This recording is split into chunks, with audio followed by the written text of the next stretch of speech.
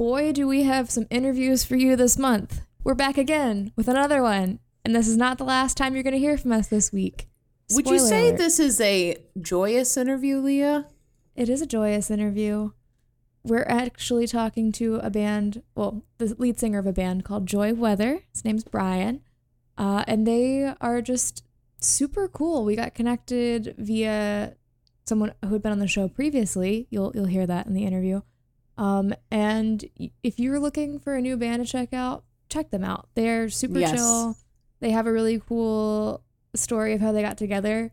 They actually have a new single coming out on the 4th of February, which by the time you're hearing this, it'll already be out, so go check it out. It's called A Little While. I don't want to spoil the interview, so I'm just going to stop telling you what it's about and just let you listen to the interview. And without further ado, I'm Leah. And I'm Beth Ann. And this is She Will Rock You. Where are they getting a dub in a CBS executive meeting? No. Bitch, don't touch my thermostat. The ghost be like, hold up, before I haunt you, let me turn down the thermostat. Who is this band? We're on page 1, guys. This is She Will Rock You. Okay, tonight we are joined by Brian Ashiba of Joy Weather, who I'm super excited to talk to. We got linked up through a alumni of our show, Maggie. If you guys remember our Glimmers episode, so friends of friends. We're all friends here. So to get started, tell us a little bit about yourself and about Joy Weather. Name's Brian. I don't know, Japanese American, born and raised here. Didn't start playing guitar until 18. Wrote a lot of solo songs for a very long time until I was lucky enough to find my band, who eventually became Joy Weather. And yeah, we're currently a 3-piece. We like to record and do everything ourselves because I guess we're control freaks. And yeah, we make, I guess, alternative music, but we like to dabble in a bunch of different genres. How did you all meet? Craigslist. Where all good stories are born. Right? I'd like to think so as well. Was looking for a drummer, and so we posted up a Craigslist ad, and that's how we got linked up with Joey, who was still living in Boston at the time, but his girlfriend at the time was living here, so he was going to move here, looking for a band, and we got together. And then my guitar player at the time found his bass player on Craigslist, who I sort of poached, and now he is part of Joy Weather. I love that. So I really love knowing where band names come from. Mm-hmm. Why did you guys choose Joy Weather? Oh, so this is a very unromantic reason, but our first band was called Royce, which was the worst for search engine optimization or like anyone trying to find your band. They're like, Royce, okay, and then you're never gonna find it. So when we became this band, the first thing was like have something that's searchable. And I'm really into like the rhythms and the cadences of words and like, I don't know, like where the emphasis lies and things like that. And so I knew that I wanted a 3-syllable name that had like a bum, bum, bum, but I didn't know what it was. And so I would just kind of throw together different nouns and adjectives that I thought worked, and kind of maybe like a word association for like the sort of mood of music that I tend to like. And just threw a bunch of them together, ran them by the guys, and we kind of ended up with Joy Weather. I don't know, for two SEO nerds like me and Leah, this is the most like fun story we've heard. Like, yes, someone who understands. People gotta find you. You know, I hate it when someone's like, oh, our band's called Banana or something. You're like, okay, I guess I'll try and find it. My band's called Microsoft, but not spelled like Microsoft. It's like, great. I really do like that. Like, it's something that more bands probably should consider when they're naming their band. I think so. And, you know, they're already, I don't know. I've heard the argument that there are no more good band names or things like that. But I feel like, if anything, that makes it even better because, I don't know. I like to think that limitation breeds creativity. And, yeah, why not have fun with it? Totally. Yeah, it does force you to get creative. So when you guys are writing songs, where do you get your inspiration and what does your process look like? So the process usually is I'll throw together something. A lot of times it's like the whole skeleton of the song, and I'll bring it to the guys. And then depending on how hard of a time I'm having writing the song, it'll be at different stages of completeness. So if the song really comes to me quickly, it'll be like an acoustic guitar and a vocal, and that's it. If I'm having a really tough time with it, then there might be like demo drums and a bass part and all these other things to kind of help me. Um, and I guess inspiration, for a while it was just mental health struggles and sadness, as you do. But as I've gotten older, I've been more interested in the idea of like, what do you do with that? Where do you go from there? Because I don't know. I'm approaching 30 now. Or I'm going to be 30 this year, and I don't know. The idea of wallowing is not that interesting to me. Of just like being sad for the sake of being sad. Speak for yourself. I'm turning 29 and I will wallow. Thank you very much. Maybe it's like I don't know. I feel like there's a struggle of like the optimist and the pessimist in me where that's like, I'm negative at first, but I really want to get somewhere with it. Yeah. And so, yeah, I don't know.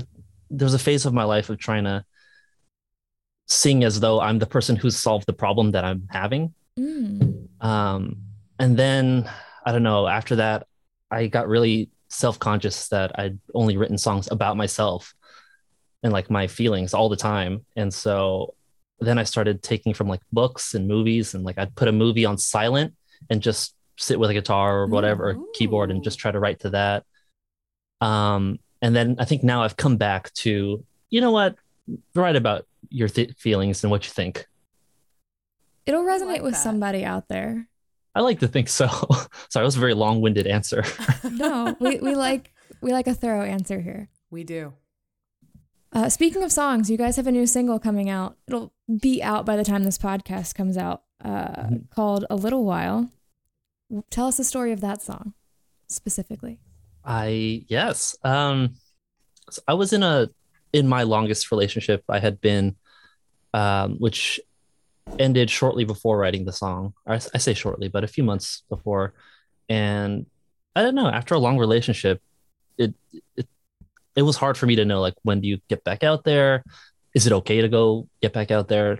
As if, that's a question that should be answered. But I don't know, just in my own head, I think. And during that time, I kind of reconnected with a friend from high school. And I don't know, like when you meet someone that kind of gives you butterflies a little bit, everything that you're thinking about doesn't really matter. And so, I was just kind of having a crush, and I didn't want to write a crush song because I don't know. I think I don't want to say like toxic masculinity or something like that, but I think there's like a boy part of my brain that was thinking like, oh no, you can't write a cute song. You can't write a crush song. But as I was having those thoughts, I was talking to my friend Maggie Gently.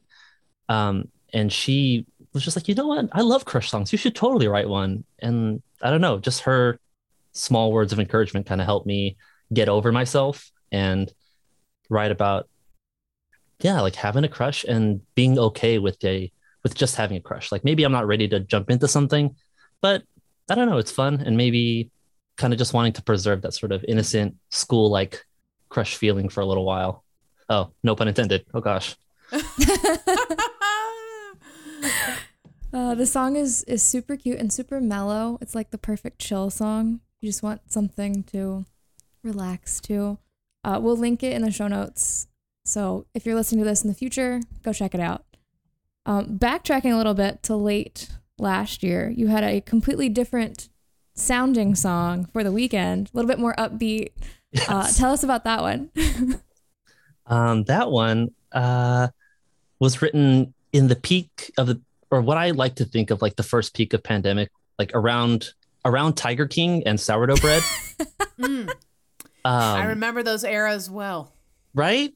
And yes. I think while everybody, had either maybe been laid off or it was working from home, or, work situations was different, mine sort of ramped up, and I was just ultra busy all the time. And I was taking care of my girlfriend at the time who was really ill. And I don't know, I was just so like not overwhelmed, but I just felt so full. but at the same time, I was very into Bruce Springsteen, and I just like, all right, I'm gonna do a working human song, the millennial working class song. Yes. And yeah, but I didn't want it to get too, I don't know, dark or serious, and so I think there was a part of me that wanted it to be fun.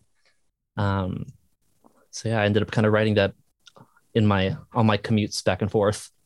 That's my new favorite tagline, the millennial working song. Yeah, I'm trying to make it a thing. I'm so down for it. I can't let the boomers have all the fun. That's right.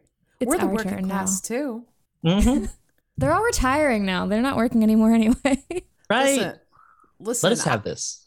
You know, I just make PDFs for a living at this point. So, you know, the new working class making PDFs. Exactly. So looking ahead to the rest of the year, what do you guys have planned for 2022?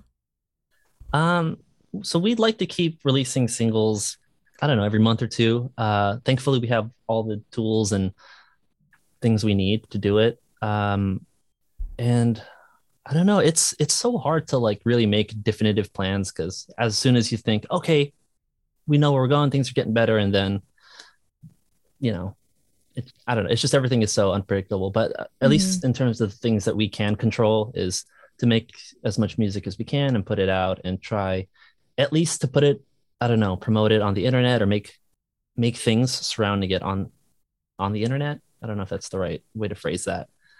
And hopefully play some shows, because we haven't played a show since our album release show in January of 2020. How innocent we all were back then. I know, it's just the fact that we were all so excited. New decade, new roaring 20s, it's gonna happen, and never mind. Yeah, very quickly went up in flames.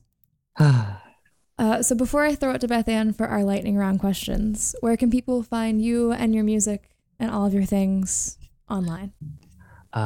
So we are Joy Weather on Spotify, and as mentioned, we are very easy to find now. Instagram, I think, is Joy Weather Music. I think that's where we spend the most of our internet time, although we do have a YouTube and a Twitter as well, but those are updated less frequently. Sounds good. All right. First question out of the gate, because I love puns. Yes. What does the perfect weather day look like? One you would say brings you happiness. Overcast and cool. I agree with that. Yeah, just a nice cool breeze. Yeah, just not anything too cold. Just a nice crispness. Right. Exactly. Some crisp. The kind of weather where you go outside with a hot coffee and you're like, yeah, this is good. I like this. I am down for that. Which plant describes you as a person? Veggies and fruits do count. Oh, which plant? I feel like I'm a succulent, fairly low maintenance, but then maybe paying too much attention and it will die or wither. You just need some water thrown your way every couple months. Yeah, and like a good amount of sun. I do have a tendency to get depressed when the days are short and things like that. So just give me a lot of sun and a little attention, just as little as possible. Perfect. Okay, which old arcade game was your jam back in the day? Oh, it was the Simpsons arcade game, the 4-player one. Which one was it? Was it one of those like the what is it? I can't think of it. There's like another game that does that same style. But yeah, there's in my head.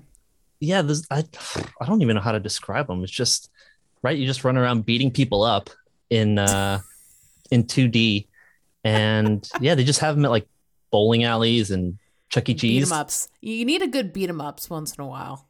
Like I said, I really got to get up that like pent up frustration as Homer Simpson, just beating up these whatever they were. Get a Duff beer after it. Oh yeah, absolutely. And then our signature question: if you were a cereal, which would you be and why?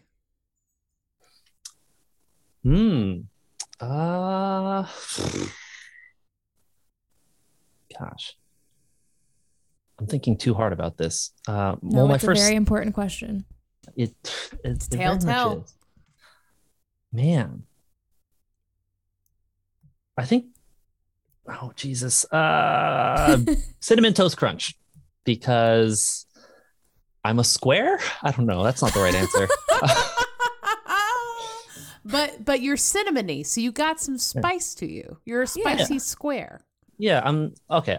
Yeah, and it's sugary and sweet, but also still a square, but a little spicy.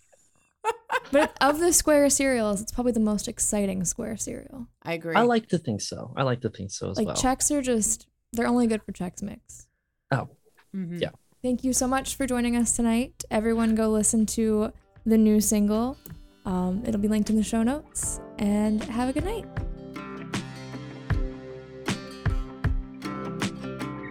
Thank you for listening. You can leave us a review on Apple Podcasts if you like this show. Special thanks to Death of Fawn for our intro riff. You can visit our website at shewillrockyou.com. There you'll find links to our social, the show notes, and a place where you can contact us. Other than that, don't do drugs.